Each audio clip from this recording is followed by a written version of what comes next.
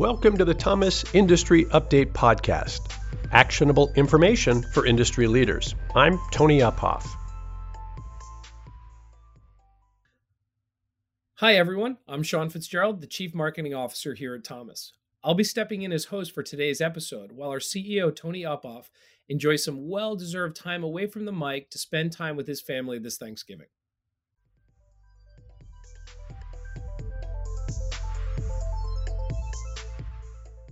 Today on the Thomas Industry Update Podcast, we welcome our most recent Thomas Champion for Industry Award winner, Michael Bell, CEO of Symbio.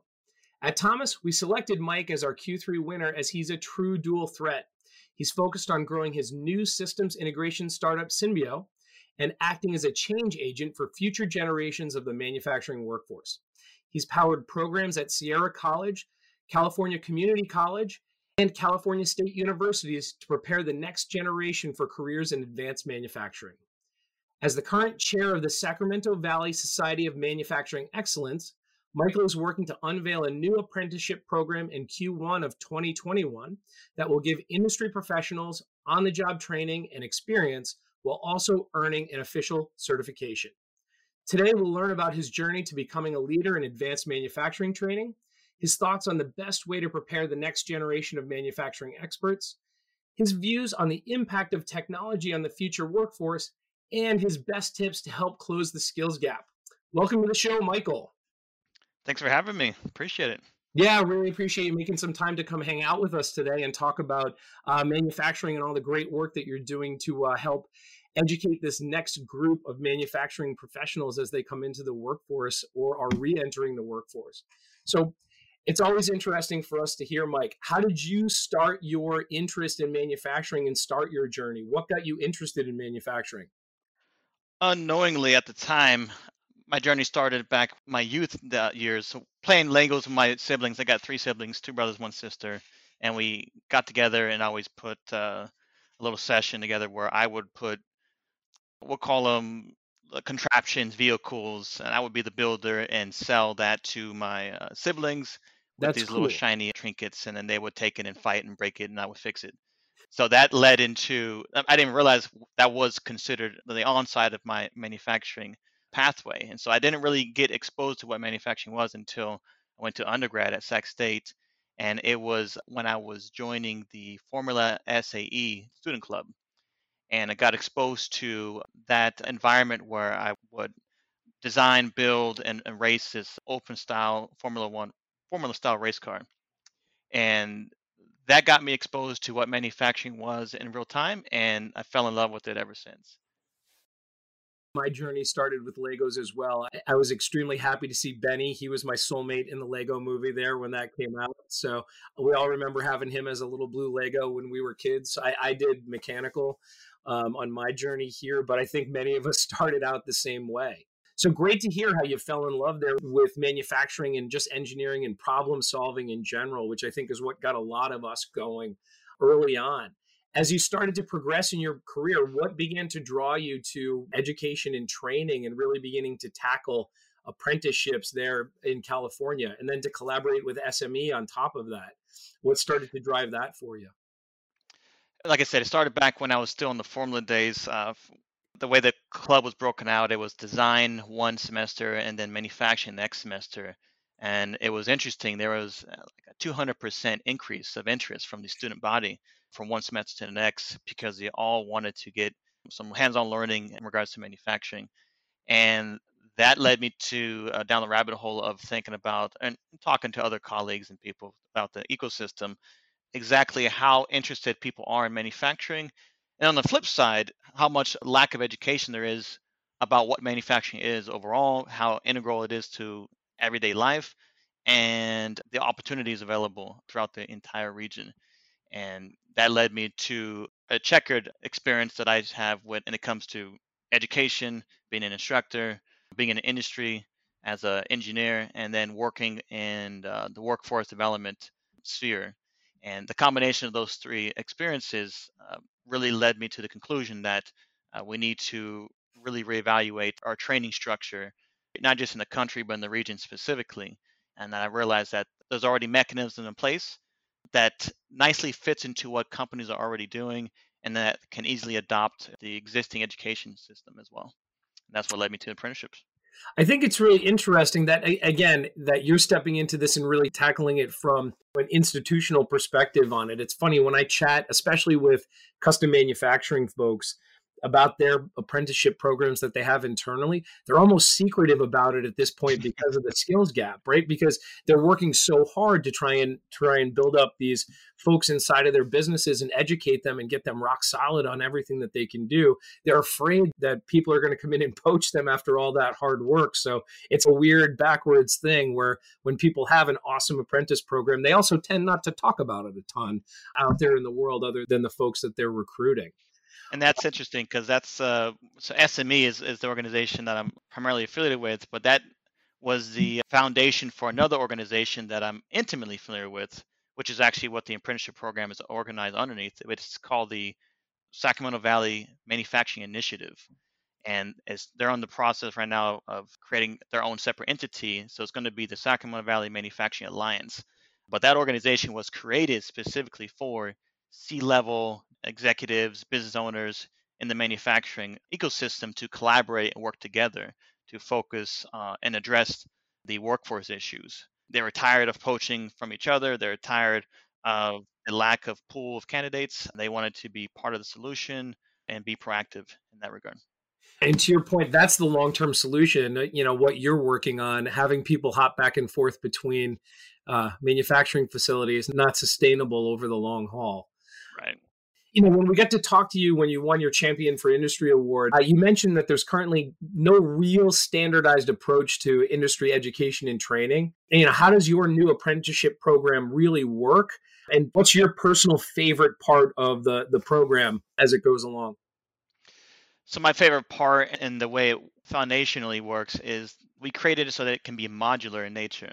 So the standards that we're developing allow for the inclusion of any type of occupation and any complexity of occupation. In other words, we've created a mechanism that allows on and off ramps at distinct endpoints throughout the program. And it allows an opportunity for those that already have a lot of experience within the industry to validate their skill sets and fast track their skill sets to a credential.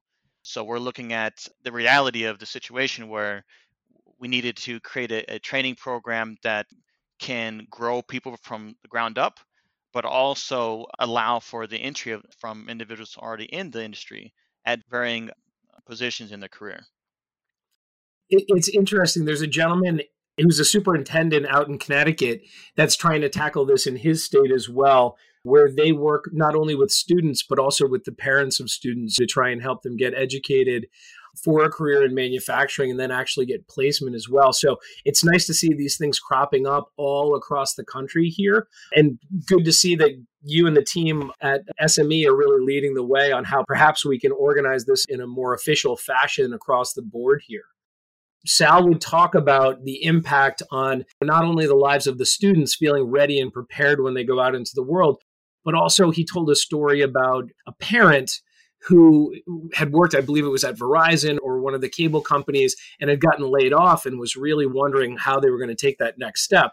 Went through the program there and actually graduated and is doing far better now than they were when they were working at Verizon too, and have tons of job opportunities. So what kind of impact have you seen with the apprenticeships and the folks that have come through your programs and the business and the impact on the businesses that they end up working at? It's interesting.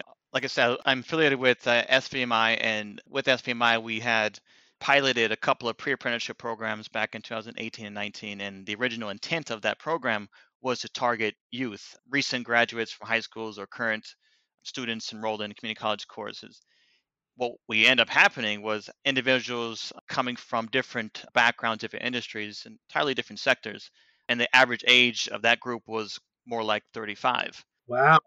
So we had the awakening there, realizing that there's people that have already been to the grinder, have already been through 10 different career opportunities, paths, and are looking for long-term sustainable career opportunity for long-term growth path or professional pathway itself. So we realized that we have to shift our focus. At least for me personally, my focus is shifted towards targeting the adult population itself, providing a culture, changing the culture of how we view career technical education, manufacturing occupations, and apprenticeship programming overall.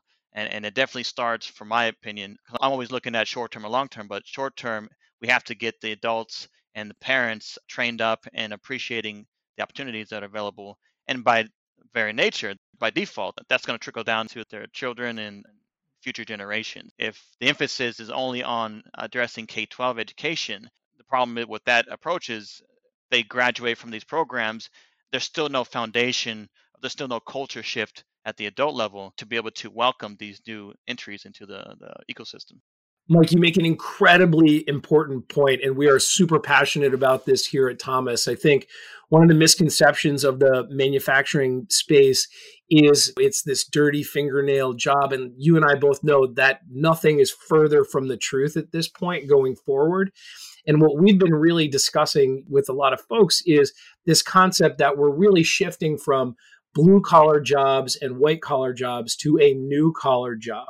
Right? To your point, you're seeing a lot of folks that average age of 35 coming back to re-enter the workforce and being trained, because it's a massively different place now than what it used to be. The digital transformation of industry has not only changed the processes on the factory floor, but it's impacted workforce training too, right? It's a very different training facility that you have right now than probably what I went through 20 years ago, even in engineering school. Absolutely.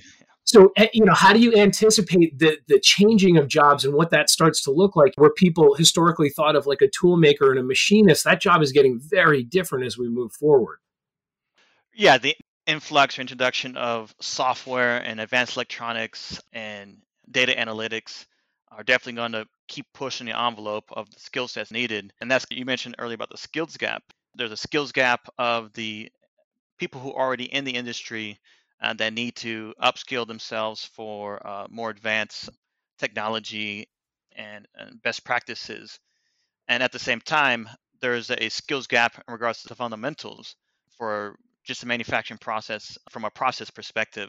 When we start introducing electronics and software, that's when it becomes advanced and next level, but there's a skills gap from both perspectives. And it's one thing to rely on the computer or the automated equipment for the process. When the machine doesn't do what it's supposed to do, the knowledge of the pure fundamental process comes into play to be able to troubleshoot it effectively and be able to think about alternate ways to get around any issues.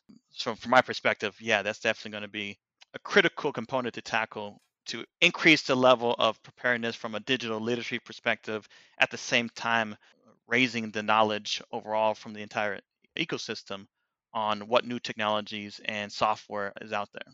Maybe a couple of years ago, went into a machine shop, and there's individuals that they're on-the-job learners. They've been trained for 20, 30, 40 years. Nothing against that at all. But the difficulty with that process is there's no new introduction of best practices or technologies. And so I watched somebody who was seasoned machinist still putting in a G code by hand into the controller. Not even CAD/CAM software package with a DNC software package to upload the program and then hooking up that machine to a network and getting some data analytics. Like, that's next level. That's the future. But there's still people struggling with existing technologies. So you asked about future technologies. We're dealing with a skills gap with just current technology, let alone what's going to happen in the future. So we definitely have a lot of catching up to do. It's interesting because one of the things that we're watching right now is a forcing function of the pandemic that we're all here living through right now is all the manufacturing companies that put off, maybe I don't want to buy that machine right now. Hey, we can survive without it. Everybody's moving towards more automation, Industry 4.0, anything AI or ML related. I think it's an interesting thing to note, especially as the demographics of the workforce change, right? You talked about your initial game plan was to aim at those folks that were in school or coming out of school, and you ended up with an average age of 35 for folks really looking in the program. It's interesting to watch the impact of the millennial generation come through. And I'll put all my cards on the table right now. I don't adhere to any of that stuff that's in the media saying that millennials are lazy or any of that. There are people that want to work hard and people that don't want to work hard in every generation. So I get rid of that right away. But I think one of the interesting parts that I've seen in millennial generation is just their willingness to accept new technology extremely quickly with almost no friction at the end of the day, because that's the way they've grown up, right? Oh, there's a new app I need to use today, or hey, there's a new piece of software that can do that. The acceptance is fairly quick. Are you seeing the same things when you're going through your training in the apprenticeship program? Absolutely, from one fellow millennial to another. But yeah, I'm 33. Like I said, born in '87, and that's a unique period because I experienced what it was like to type a report on a typewriter and learn how to do research on the internet and write a report, and then transitioning to smartphones now. So you can imagine people from before in the middle of this period, like my mother, she doesn't know anything about how to utilize her smartphone as much. And at the same time, you got people who were born and raised in the age of the internet. Millennials have that leg up personally, at least from my personal experience, to be able to appreciate the progression of technology from very analog to digital technologies. I'm laughing over here, Mike, because I too learned how to type on a typewriter, and I was chided by all the folks on the team for double space after periods. That's not a thing anymore, apparently. I still do that. I had to stop myself because there was so much mocking on our end. I had to change that habit real fast. Hey, so let's set a scenario for you, Mike. So look, you obviously have a huge background in how to set up successful apprenticeship programs that produce high quality when they come through it. If you were getting hired as a consultant for someone working a manufacturing facility right now, what are three main steps you would tell them to look at to say, hey, look, these are the things that you really need to do if you want to get a successful program started to make your own talent and really fill the skills gap inside of your own business?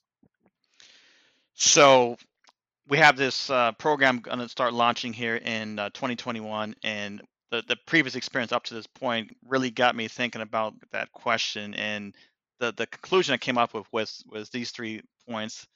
Number one is proactive engagement with K-12 awareness of the opportunities. Can't just rely on the education system itself to know what the new latest and greatest technologies and needs are. They have a proactive interest, education partners, to engage with employers, but the employers have to be at the table. They have to be at industry advisory meetings. They got to show up to career fairs. They have to be actively engaged with molding and developing the education ecosystem. That's number one. Number two is upskilling existing workforce to allow for more entry opportunities for new hires. Not just entry opportunities for new hires, but upskilling existing workforce to raise the caliber of knowledge and capability of the existing incumbent workforce. And then the last thing I would say would be to encourage the existing workforce, the seasoned employees, to become instructors to ensure that the latest industry best practices are directly circulating back into the education system. We had those 2 pre-apprenticeship programs that we hosted with SVMI at Sierra College here in Northern California. We had 4 industry partners who had no experience in formal education. They didn't have any formal credential. I think one of them had an apprenticeship credential, but the rest of them didn't have any degree opportunities or degree credential or whatnot.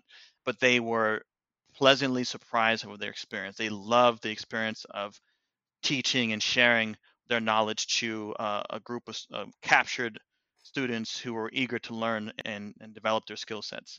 And now they are actively engaged in pursuing opportunities for more instruction positions, even working in industry. So having instructors working full time and then maybe teaching 1 or 2 classes at a local community college or a university, it's going to definitely help mold the entire system. And that's the sustainability plan, is to recycle that knowledge back into the education system and keeps it moving. So from your perspective, Mike, obviously there are tons and tons of different manufacturing services out there that require these new collar jobs and the skilled labor that you and I have been talking about. Is there an area where you're personally seeing more need or more excitement from the apprentices, whether that's tool making or CNC machining or progressive die stamping or plastic injection molding? Are you seeing any type of trends inside of your training or requests for training? Yeah, so the number one requests are CNC machinists. The entire region is dying for not just machinists, but even just setup people and operators. Just people to be able to stand in front of the machine for 8 hours and be able to inspect parts as it comes out of the machine. That and industrial or automation machine technicians. Like you said earlier, the introduction with a lot of automation into products lines definitely requires a need for an influx of individuals who have that expertise. And you can even think of it like as a almost like field tech repair people as well. So people who have a lot of knowledge or a little bit of knowledge in a lot of areas of manufacturing when it comes to welding, manual machining, PLC programming, electronics, fluids, mechanical systems. But they don't have to be experts in all of them. But the combination of those makes them a well-rounded automation technician and maintenance technician for equipment, manufacturing equipment in particular. So those are the top two needs that employers in the region have articulated. So to pull on that thread, that's probably the highest opportunity for solid employment going forward, but also highest opportunities for salary and just personal income generation too, huh? Absolutely. The opportunities are endless. And the problem is that there's a certain minimum mechanical, technical aptitude required for those occupations, let alone the training and the experience that comes along with that. So it takes time to develop people like that. And programs are starting to get launched as we speak, but there's some outside the box thinking to fast track the on-ramping of those people into the industry. So, hey, Mike, as we wrap up here today at SVMI, do you have anyone you'd like to give shout outs to? Any folks that are doing donations for you, whether it's equipment or time or anything else? Yeah, absolutely. So I would say the SVMI group, the president is Kevin McGrew, quality director at Siemens. The executive director is Dean Peckham. Them two have been absolutely phenomenal in their efforts. And we actually have another individual who's taken the lead on the apprenticeship program itself, Tim Schaefer, tool reseller and machinist himself. And between the four of us, we've been able to orchestrate and consolidate the efforts and the interest from a lot of manufacturers from a variety of different industries. And each member is a different company. And each one of these companies have bought into the idea that they need to be proactive and developing their workforce and collaboratively together, knowing the fact maybe issues with poaching or whatnot, but they all realize that's already happening. So once they stop and thought about what their issues are now and coming up with ideas on how to solve those barriers, they realize they have to do it in a collaborative effort and they have to do it in a proactive effort by engaging with education partners and being the forefront of program development and molding the culture and the entire workforce, really. Is that something that's open to other companies if they wanted to join up and work with you too? Absolutely. So if people go to sackvalleymfg.org, they can go to the website for SVMI. It's a membership-based model. We also look at getting grant funding support to help subsidize that effort for specific program development. That's the primary and very critical component for any workforce program is to get industry buy-in. In order to get industry buy-in, there needs to be consolidation of effort and desire around an organization that they've built and they've created and manage themselves as industry partners. SVMI's slogan is for manufacturers by manufacturers. They've created this industry association for the specific purposes of engaging with each other. That's perfect. I completely agree with you. Everything that you're working on and building there is the lifeblood of keeping all those businesses going. So all the smart leaders out there, if you're in the region and you're not a member yet of the SVMI, time to probably get on that and work with Mike and his team and the folks to make sure you protect your future workforce there in your company. Absolutely.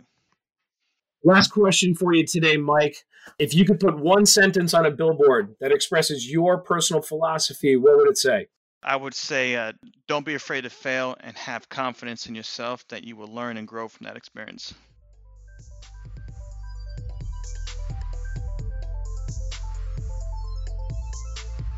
To learn more about Michael Bell's long-term solutions to the industrial skills gap and how you can create an effective apprenticeship program for your industrial business, check out the links provided in the show notes of today's podcast. If you'd like to share your feedback about this or any other episode, please email us at podcast@thomasnet.com. If you enjoyed today's episode, please take a moment to subscribe and rate us on Apple Podcasts. Your feedback helps us connect with and inform more professionals across the industry.